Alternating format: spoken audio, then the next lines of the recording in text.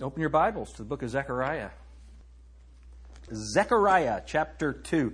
This is going to be fun tonight. Now, this coming Sunday, we're going to have Chuck Harding is going to be here, and you do not want to miss that. Along with, we're going to be honoring our graduates, and so that's going to be a really fun service.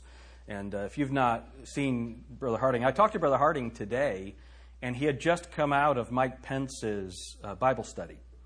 And so he's been invited every week to Mike Pence's Bible study. There's about 20 people there at the executive office building, which is right next to the White House.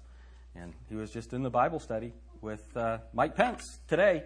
That's who we have. And I said, can you tell Mike Pence next time you see him, my taxes are too high, and there are some potholes in the road that I want him to care for. And he said, I'll get right on that. I'll be sure and tell him. But so Brother Harding is going to be with us on Sunday. You don't want to miss it, and it's going to be a great day. All right, Zechariah. I guess it would be good if I'd open my Bible to Zechariah, chapter 2.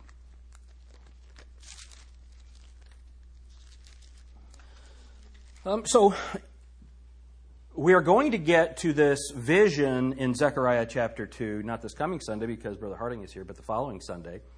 But I want to talk with you tonight about the three Jerusalems in the Bible. The three Jerusalems in the Bible. And you're going to see a couple of things that are going on. So Zechariah chapter 2 and verse 1. I lifted up mine eyes again and looked, and behold, a man with a measuring line in his hand. So what's he going to measure? We would use a measuring tape, but they would use a line or a rope. Then said I, whither goest thou?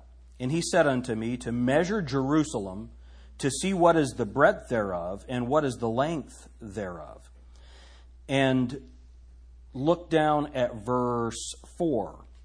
And said unto him, run, speak to this young man, saying, Jerusalem shall be inhabited, now look at this, as towns without walls, for the multitude of men and cattle therein.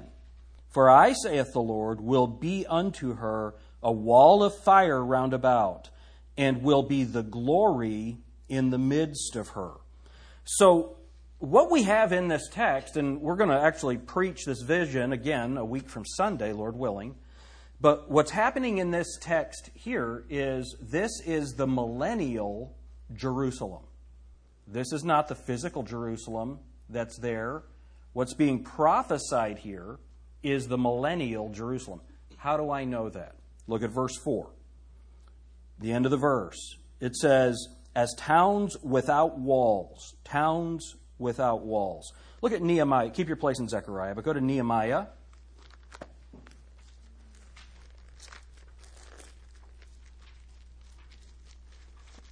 Chapter 1.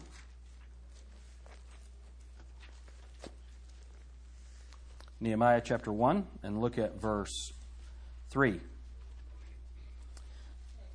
So this is, Nehemiah has gotten a report, and it says, and they said, so Nehemiah chapter 1, verse 3, and they said unto me, the remnant that are left of the captivity there in the province are in great affliction and reproach. The wall of Jerusalem also is broken down, and the gates thereof are burned with fire. And it came to pass, when I heard these words, that I sat down and wept and mourned certain days and fasted and prayed before the God of heaven. And what is he mourning about? There's no walls. There's no walls in Jerusalem. I'm sure that we will look at the passage in Proverbs when I preach the text, where it says that a man who has no control over his own spirit is like a city that is broken down and without walls. The reason it was important for Jerusalem to have walls is those walls would keep the enemy out.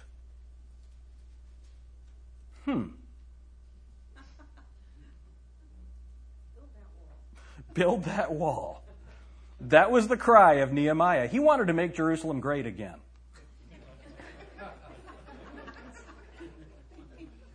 So he went and he started building the walls. And remember, he said, I'll not come down off the wall. So they fought with a trowel, they built with a trowel in one hand and a sword in the other. Sanballat and Tobiah come, and they're going to try and stop them from building the wall. So when they went back to Jerusalem, they built the walls, and then they built the temple, and they finished the work, and Jerusalem was completed. Now, the walls, if you go to Jerusalem today, there's a wall. It's a walled city, but those aren't the walls that Nehemiah built. They're the walls that the Crusaders built, because the walls that Nehemiah built, they were torn down. They were destroyed in 70 A.D. by Titus, the Roman general. And so I've been reading about Germany and World War II all week, and so it's just in my head. So getting ready for the new Shaken series that we're going to be doing. But one of the things that is important is to see that the Jerusalem that's being spoken of in Nehemiah, that was a city and the walls were rebuilt. So God has told Zechariah and Haggai, remember, they're 16 years later than when Nehemiah went back, and the city hadn't been built. They had stopped the work. The temple hadn't been built. And they're encouraging them. Haggai is preaching at them, get back to work. Zechariah starts about 6 months later, and he's preaching at them to continue the work. But Zechariah deals not only with the rebuilding of Jerusalem that would be contemporary to the writing, but also the future Jerusalem that would be yet to come. So look at, this here Nehemiah, he's upset because the walls aren't built. Go to Ezekiel chapter 38.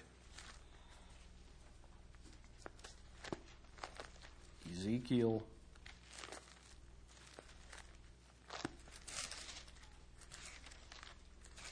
chapter 38.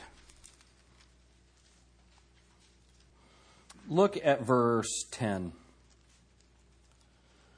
Thus saith the Lord God, it shall also come to pass that at the same time shall things come into my mind, and thou shalt think an evil thought. And thou shalt say, I will go up to the land of unwalled villages. I will go to them that are at rest, that dwell safely, all of them dwelling without walls or having neither bars nor gates, to take spoil and to take a prey, to turn thine hand upon the desolate places that are now inhabited, and upon the people that are gathered out of the nations, which have gotten cattle and goods, that dwell in the midst of the land. And he goes on to talk about it. So, if Jerusalem didn't have walls, they could be spoiled. And yet in Zechariah, if you'll go back to Zechariah 2, in Zechariah, he's saying that they're going to dwell as a city without walls. Without walls. It's going to be a place of freedom. Verse 5, for I, saith the Lord, will be unto her a wall of fire round about, and will be the glory in the midst of her. Now, I've been to Jerusalem. And God is not a fire that's round about the city of Jerusalem right now. That's not what's happening in Jerusalem. And if you'll look at, go with me to Jeremiah chapter 31.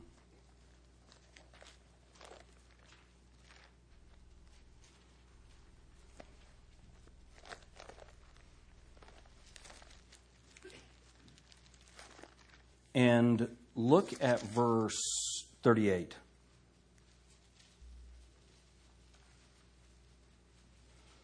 Behold, the days come, saith the Lord, that the city shall be built to the Lord from the tower of Hananeel unto the gate of the corner. And the measuring line shall yet go forth over against it upon the hill Gareb, and shall compass about to Gohath. Now, for us, this doesn't mean a whole lot. So what's this? These are the dimensions of the millennial temple. And it's important that we understand that the city right now, if you go to the old city of Jerusalem, it's actually very small. It's a tiny place. Now, metropolitan Jerusalem has spread out, and it's very large. But the old city is small. The millennial Jerusalem is going to be a little bit bigger than the current Jerusalem. This is the millennial Jerusalem that's being mentioned. So let's try and figure out how big it's going to be. So it says from Gareb to Goath. How big is that?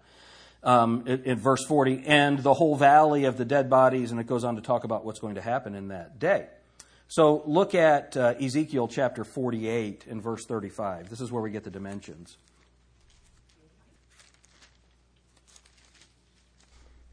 In verse 30, he starts describing this city.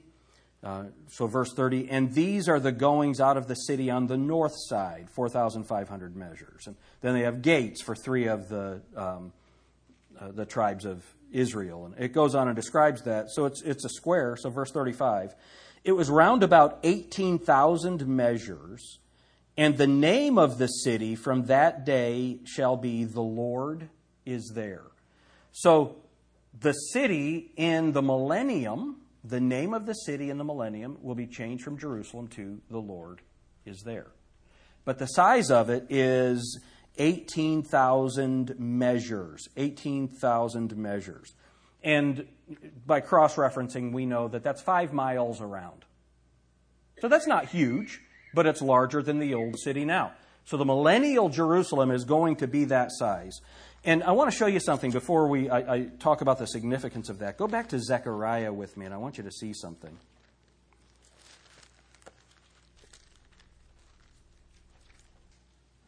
All right, Zechariah chapter 2. Look at verse 1. I lifted up mine eyes again and looked, and behold, a man with a measuring line in his hand. Then said I, whither goest thou? And he said to me, to measure Jerusalem, to see what is the breadth thereof, and what is the length thereof. And behold, the angel that talked with me went forth, and another angel went out to meet him, and said unto him, Run, speak to this young man, saying, Jerusalem shall be inhabited as towns without walls, for the multitude of men and cattle therein.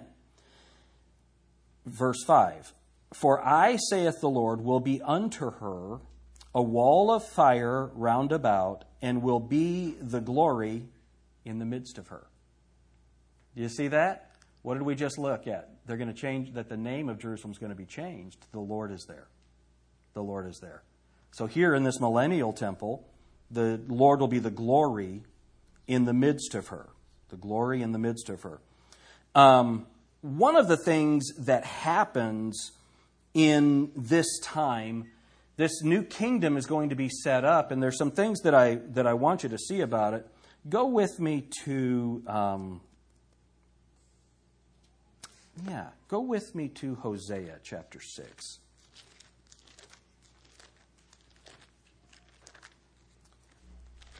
Hosea chapter 6.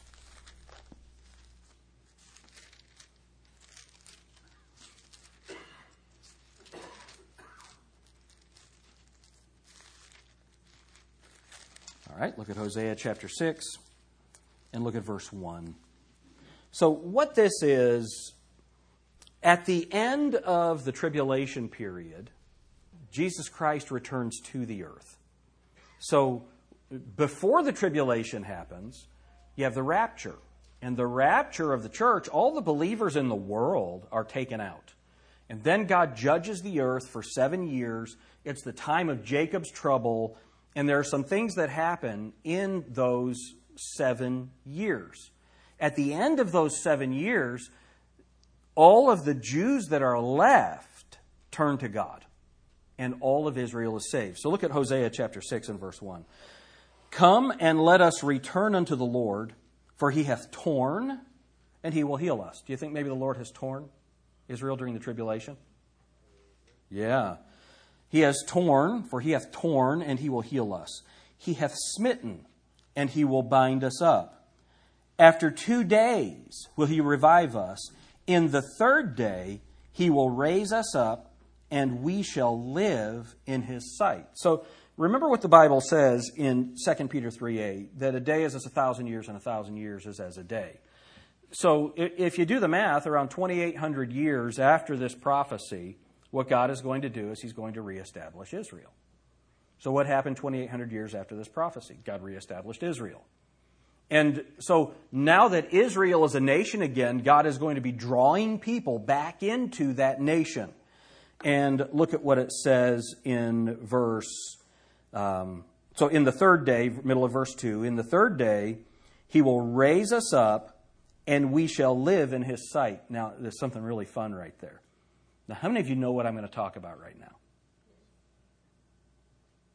What's in that verse that's a key phrase that will always tell you something? 3rd day. Whenever you see the 3rd day, look for death and resurrection. So Israel was not a nation, and on the third day, it is a nation. So whenever you see the third day, there's some kind of reference. Always look for some kind of reference to death and resurrection. All right, so in the third day we shall live in His sight. Then, verse 3, shall we know if we follow on to know the Lord? His going forth is prepared as the morning, and He shall come unto us as the rain, as the latter and former rain unto the earth. As the latter and former rain unto the earth. So this is the latter and former rain. Now, how many of you know people that are involved in charismatic churches? Any of you know anybody that's involved in that? And so what they call the former rain, they would call the Holy Spirit at Pentecost. All right, that's the former rain. The latter rain was when the Holy Spirit came again at the Azusa Street revival, when the Pentecostal awakening happened. So that would be the former rain, the latter rain in the charismatic movement. But let's see if that's what the Bible is talking about. Let's see if we can figure this out. The latter rain and the former rain. So the Bible says in verse 3, then shall we know if we follow on to know the Lord. His going forth is prepared as the morning. He shall come unto us as the rain, as the latter and former rain unto the earth. Now let me point a couple of things out. So His going forth is prepared as the morning. So remember what's going to happen in the morning? The Son of Righteousness is going to rise with healing in His wings. Malachi chapter 4, that Son of Righteousness is going to rise with healing in His wings. That's the beginning of the kingdom. That's the beginning of the millennium. So that's our time frame for this. Go to Joel chapter 2, just the next book over. Joel chapter 2, and look at verse 23. Be glad then, ye children of Zion, and rejoice in the Lord your God, for He hath given you the former rain moderately, and He will cause to come down for you the rain, the former rain, and the latter rain. What does it say? So how in the world could the former rain be Pentecost and the latter rain be Azusa Street if the Bible says it's going to happen in the same month? So let's trace through the Scriptures how we know when this is going to be. So you have the former rain and the latter rain. It's going to happen in the same month. Go to the book of James, chapter 5.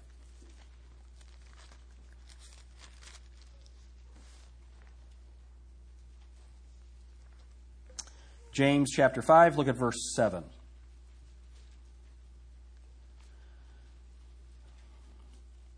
Be patient, therefore, brethren, unto the coming of the Lord. All right, now there's something that's very important for you to see here.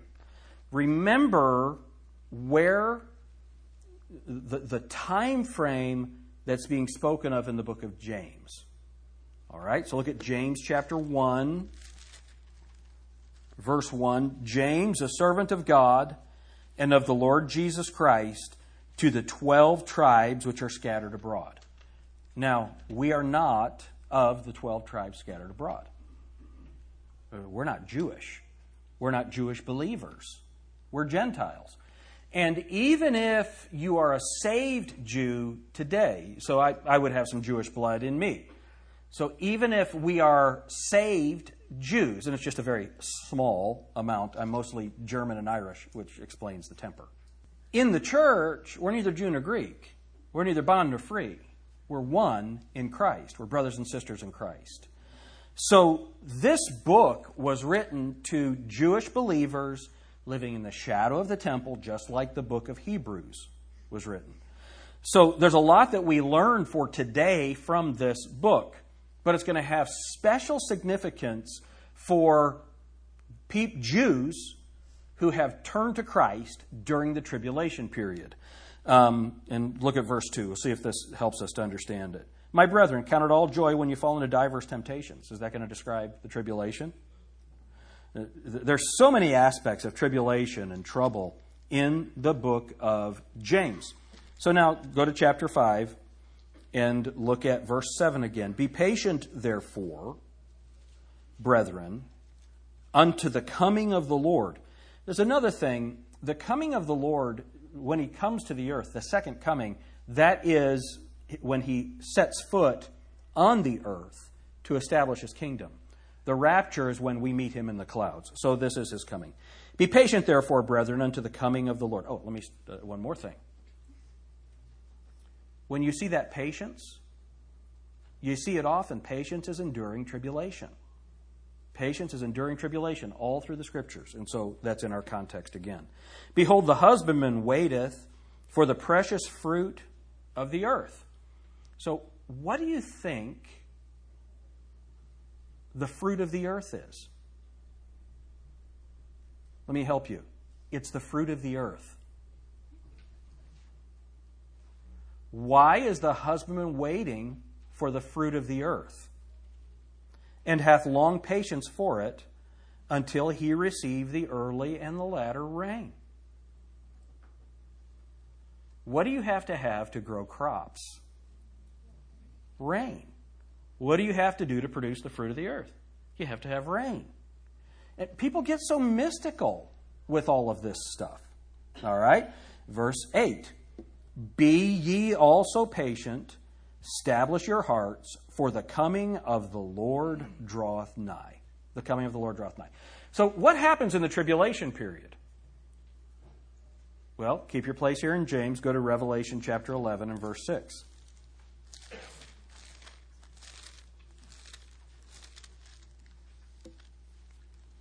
Revelation chapter 11 and verse 6. So this is talking about the two witnesses in the tribulation, and those two witnesses are Moses and Elijah. We know that they're Moses and Elijah because Jesus met with them on the Mount of Transfiguration, talking about the decease which he would accomplish and making plans for the future. And so when you look at verse 6, these have power to shut heaven, that it rain not in the days of their prophecy, and have power over waters to turn them to blood, and to smite the earth with all plagues as often as they will. So Moses and Elijah, what did Elijah do? Elijah stopped the rain for how long? 3.5 years. What did Moses do? Moses brought plagues to the earth. Turned the rivers to blood. So this is predicting what Moses and Elijah have already done. They're going to do again in the tribulation. Go back to James chapter 5. And let's see if that's what the latter rain, the former and latter rain, is talking about. So in the tribulation, they stop the rain. And remember what happens. A third of the trees are burned up, all the green grass. We've talked about that many times. Revelation chapter 6, Revelation chapters 8 and 9. All right? So we're back in James chapter 5. Now look at verse 17. Elias was a man subject, that's the Greek pronunciation of Elijah. Elias was a man subject to like passions as we are, and he prayed earnestly that it might not rain, and it rained not on the earth by the space of 3 years and 6 months. And he prayed again, and the heaven gave rain, and the earth brought forth her fruit.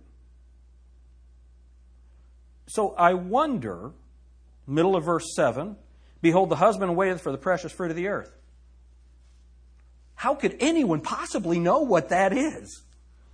Because verses 17 and 18 tell us exactly what it is. So when Israel turns back to the Lord, God has judged the earth. And now the earth needs to be healed. And one of the things that happened was he stopped the rain. The seas were poisoned and the waters are poisoned. There's that star that falls from heaven called wormwood, and it makes the waters bitter. All of that happens. So at the end of the tribulation period, God brings the former and latter rain in the first month of the kingdom. That's what this passage is talking about. So let's see how it is that people misunderstand the Bible. How could someone take this latter and former rain and make it something that it's not? Go with me first to Ezekiel chapter 34.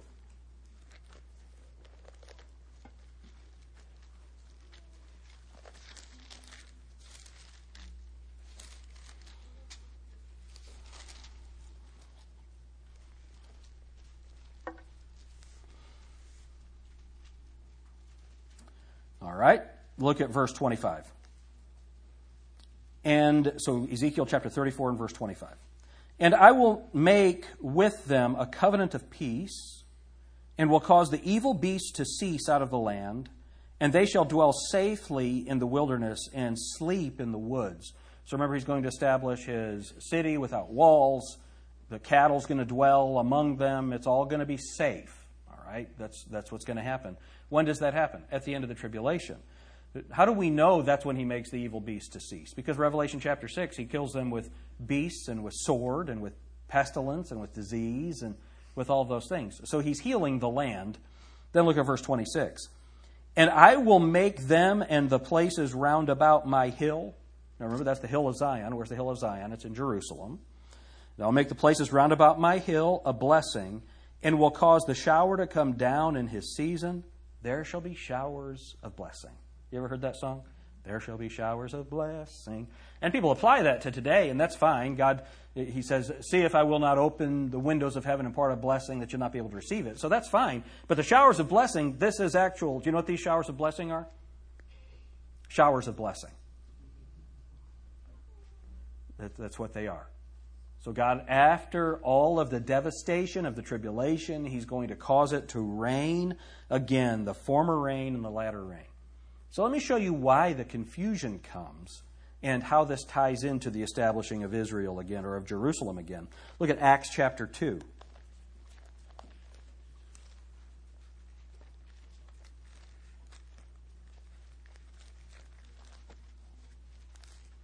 One of the reasons that people misunderstand the Scriptures, there are several. We've covered one of them many times, but I need to say it again.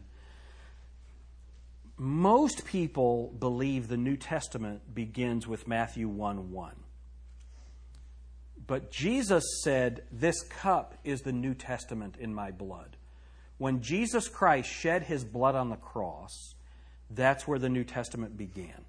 In Hebrews chapter 9, the Bible says that a testament is not of force while the testator liveth. So the New Testament couldn't begin until Jesus Christ died. And so that causes a lot of confusion, because when the apostles were preaching and in Matthew, Mark, and Luke, when they were traveling preaching before the death, burial, and resurrection, they were announcing the kingdom of heaven. They were announcing that the king was here to establish his kingdom. And there's something that's really fascinating. The Old Testament prophets almost never talk about eternity. It's a fascinating thing. As you read your Bible, consider that. They almost never talk about eternity. They talk about the earth, they talk about the land, they talk about the kingdom with the Messiah ruling and reigning. That's what they talk about. That's as far as they could see. Because all of those concepts of heaven and the rapture and us going up there, that's all New Testament. The church is not mentioned in the Old Testament. The age that we're living in is a parenthesis in Old Testament prophecy that's not dealt with. So all of these prophecies deal with the kingdom and with the millennium and with the Jews. So when Jesus Christ died on the cross, rose from the dead, he walks the earth, he preaches, and then he ascends to heaven. And he tells his disciples in Luke 24 and also in Acts chapter 1, wait for the promise of the Holy Spirit. And then he sends them the Holy Spirit in Acts chapter 2. If you look with me in verse 17, it says this, and it shall come to pass in the last days, saith God, I will pour out my Spirit upon all flesh. All right? And your sons and your daughters shall prophesy, and your young men shall see visions, and your old men shall dream dreams. And on my servants and on my handmaidens I will pour out in those days of my Spirit, and they shall prophesy. It's interesting. And I will show wonders in heaven above, and signs in the earth beneath, blood and fire and vapor of smoke. The sun shall be turned into darkness and the moon into blood before that great and notable day of the Lord come. And it shall come to pass that whosoever shall call upon the name of the Lord shall be saved. Now, how many of you can see it's obvious what that's talking about? The tribulation period is going to come. At the end of the tribulation period, they're going to call on the name of the Lord and they're going to be saved. That's Zechariah chapter 13. That's Hosea chapter 6, verses 1 through 3 that we looked at, at the beginning of the sermon that was supposed to be the beginning of the Bible study tonight. All right, so why do charismatics call this event the latter rain? The former rain, and the other be the latter rain. Because, look at verse 16. But this is that which was spoken by the prophet Joel. What did Joel prophesy? Keep your place here. Go back to Joel chapter 2.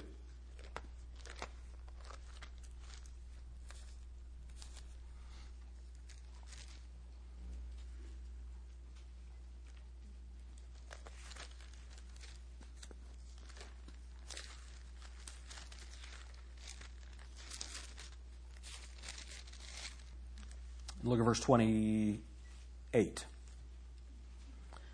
And it shall come to pass, what's that word right there? Afterward, that I will pour out my Spirit upon all flesh, and your sons and your daughters shall prophesy. Your old men shall dream dreams. Your young men shall see visions. And also upon the servants and upon the handmaids in those days will I pour out my Spirit. And I will show wonders in the heavens and in the earth, blood and fire and pillars of smoke. And the sun shall be turned into darkness and the moon into blood before the great and the terrible day of the Lord. And it shall come to pass that whosoever shall call upon the name of the Lord shall be delivered.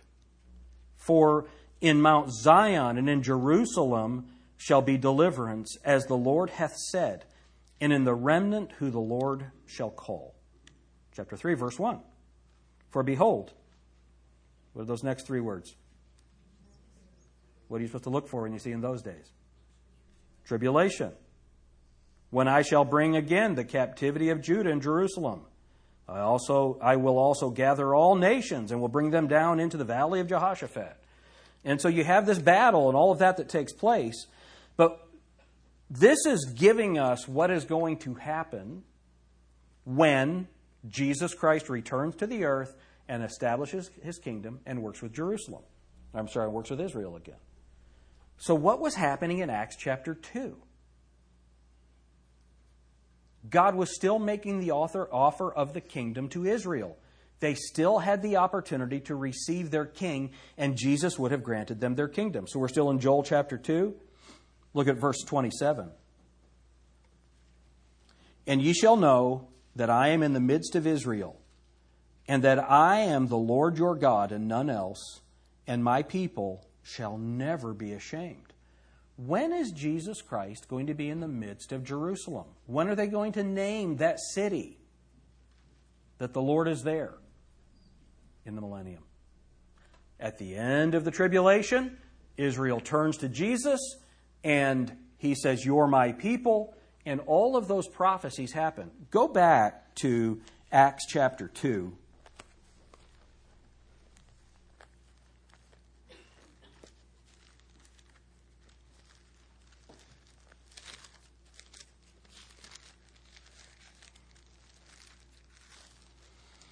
So in Acts chapter 2, the Holy Spirit comes, and now if you look at verse 17 again, and it shall come to pass in the last days, saith God, I will pour out my Spirit upon, what are those next two words? All flesh. Let's see if the former rain was Pentecost. So this is Peter's sermon at Pentecost. Look at verse 4. And they were all filled with the Holy Ghost and began to speak with other tongues as the Spirit gave them utterance. So who are the all there? That's the church.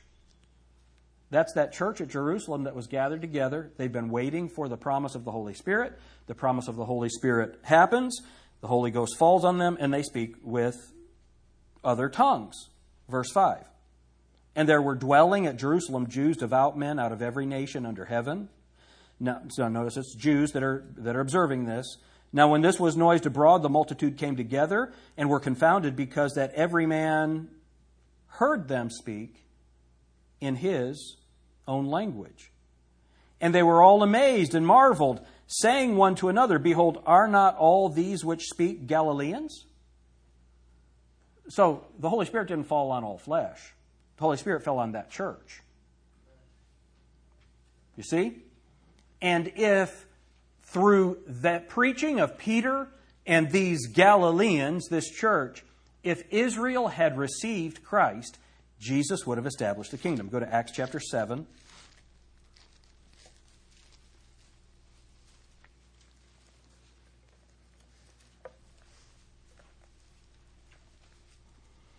This is the sermon of Stephen, and he has preached, verse 51, Acts chapter 7, look at verse 51.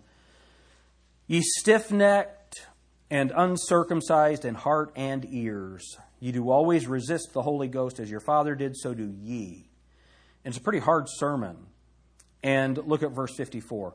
When they heard these things, they were cut to the heart, and they gnashed on him with their teeth. But he, being full of the Holy Ghost, looked up steadfastly into heaven, and saw the glory of God and Jesus standing on the right hand of God.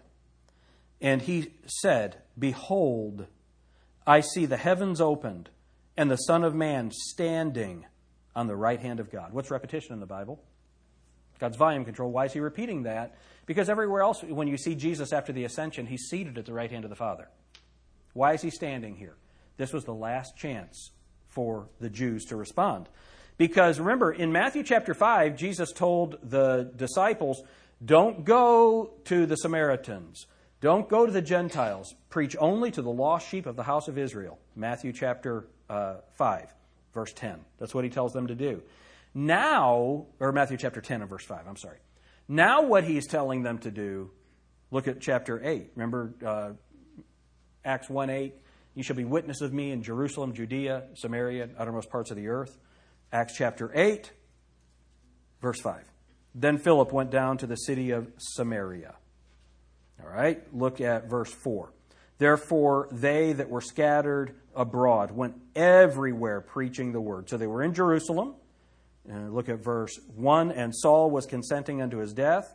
And at that time there was a great persecution against the church, which is at Jerusalem. So they're at Jerusalem, waiting for the Holy Spirit. Stephen preaches. Jesus is standing. They refuse the message. Next thing you know, they're scattered. They go from Jerusalem, and they're scattered into the regions of Judea, and then Samaria. And then Philip goes in verse 5 and preaches in Samaria. Acts chapter 8. And look at verse 27. And he arose and went and said, Behold, a man of Ethiopia, an eunuch. All right? So he preaches to the Ethiopian eunuch. The Ethiopian eunuch goes back to Ethiopia. What is Ethiopia? Look at Matthew chapter 12.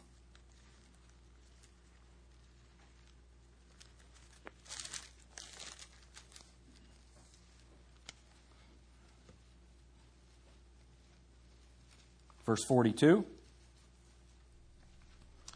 The queen of the south shall rise up in the judgment with this generation, and shall condemn it, for she came from the uttermost parts of the earth. She is from Ethiopia. That's where she is from. So you have going from Jerusalem, Judea, Samaria, to the uttermost parts of the earth after Acts chapter 7. That didn't happen until Acts chapter 8. So what I want you to see is that in Acts chapter 2, that could have been everything that was prophesied in Joel. But they rejected Christ. They rejected the Messiah. And then the church age begins, and now we have Israel is blinded until the fullness of the Gentiles be come in. All right, let me just show you a couple of more things, and then we'll be done. We looked at Jeremiah 31. And then we went to Ezekiel 48. So Jeremiah 31. And I'll just review this real quickly to get our minds back around it. So Jeremiah 31 and verse 38, Behold, the days come, saith the Lord, that the city shall be built to the Lord from the tower of Hananeel unto the gate of the corner, and the measuring line shall yet go forth over against it upon the hill Gareb, and shall compass south to Goath. All right? So that's that city. The measurements, we saw that the measurements of that city it's about 5,000 miles around. Let's compare that to the New Jerusalem. Go to Revelation chapter 21.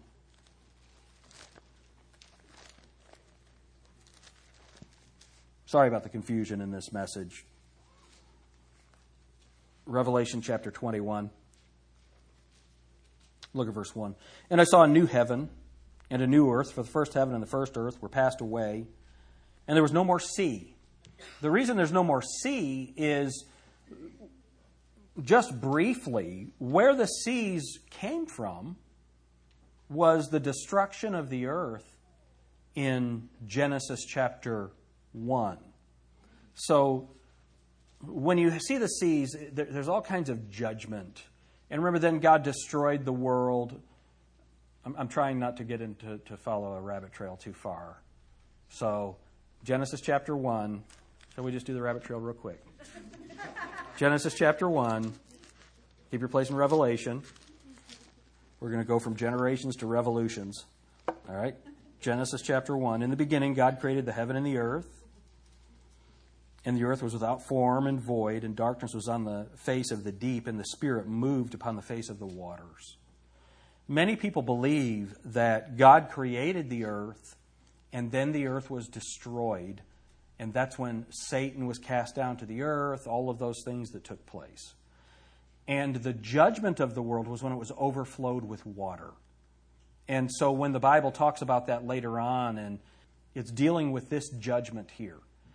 And so then when God created the heavens and the earth, everything that we have today, the earth is still mostly covered with water. Right? Today. So now we go to Revelation chapter 21. And I saw a new heaven and a new earth, for the first heaven and the first earth were passed away, and there was no more sea. Why? Because God, at the end of the flood, the flood of Noah, God said, I will never destroy the earth again with a flood. So what does he do? He destroys it with the opposite. He holds the water back.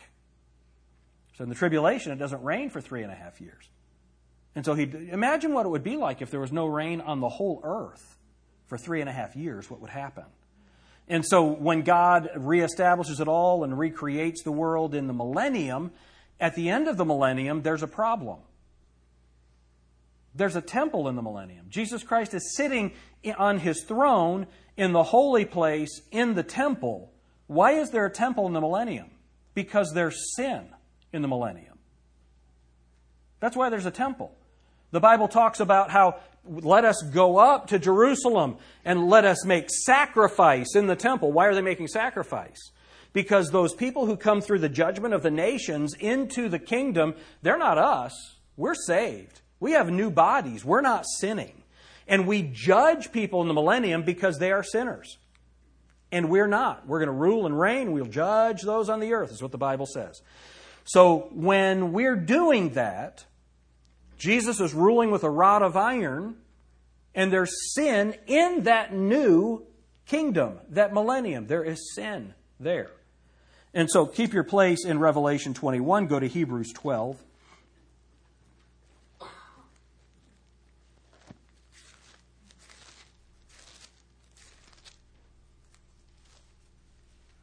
Verse 25. Hebrews 12:25. See that you refuse not him that speaketh, for if they escaped not who refused him that spake on earth, much more shall not we escape, if we turn away from him that speaketh from heaven, whose voice then shook the earth. But now he hath promised, saying, Yet once more I shake not the earth only, but also heaven. And this word, yet once more, signifieth the removing of those things that are shaken, as of things that are made, that those things which cannot be shaken may remain. Why is God going to shake the world? because there's sin in it. And so he is going to destroy it. Look at 2 Peter chapter 3.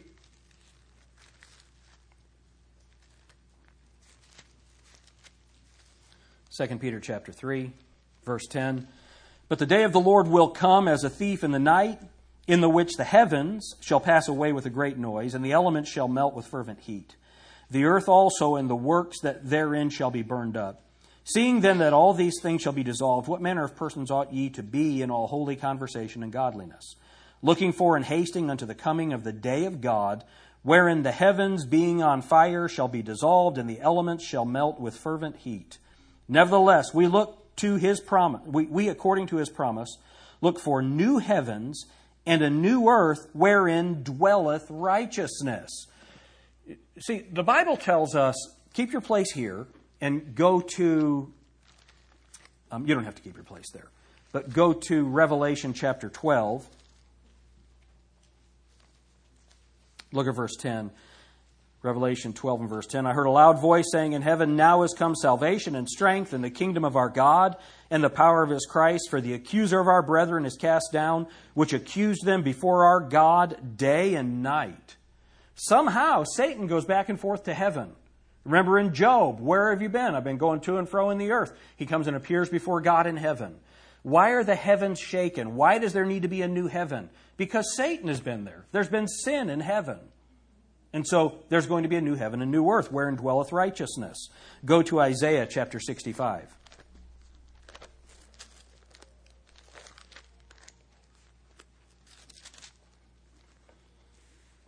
Isaiah 65, verse 17.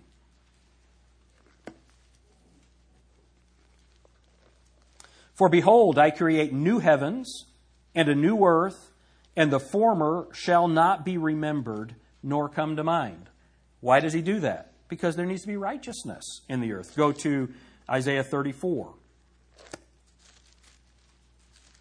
Remember, there's a temple in the kingdom. Because sacrifices are made, sin is there. All right? Look at verse 4. Isaiah 34 and verse 4. And all the host of heaven shall be dissolved, and the heavens shall be rolled together as a scroll, and all their hosts shall fall down, as the leaf falleth from the vine, and as a falling fig from the fig tree. So the heaven's going to be dissolved. We saw that in 2 Peter. That it's all going to be rolled together as a scroll. That it happens partially in Revelation chapter 6. It happens ultimately here. So when Jesus Christ returns, this is such an amazing thing. When Jesus Christ returns to the earth and he makes war with these spiritual bodies, look at what it says in verse 5. For my sword shall be bathed in heaven. Behold, it shall come down upon Idumea and upon the people of my curse to the judgment. The sword of the Lord is filled with blood. All right, so God makes war with the nations on earth. This is verse 1. Come near ye nations to hear and hearken. Verse 2, for the indignation of the Lord is upon all nations. This is the judgment of the nations. This is spoken of in Matthew chapter 25. And as he comes down to make war with the nations, he makes war with all these fallen angels, the prince of the power of the air, all of this that's going on. He whets his sword in the heavens first. So when we go back to Revelation 21, God has shaken the world and he's made a new heaven and a new earth. Revelation 21, he's having to do that because there's unrighteousness there, even in the kingdom, even in the millennium.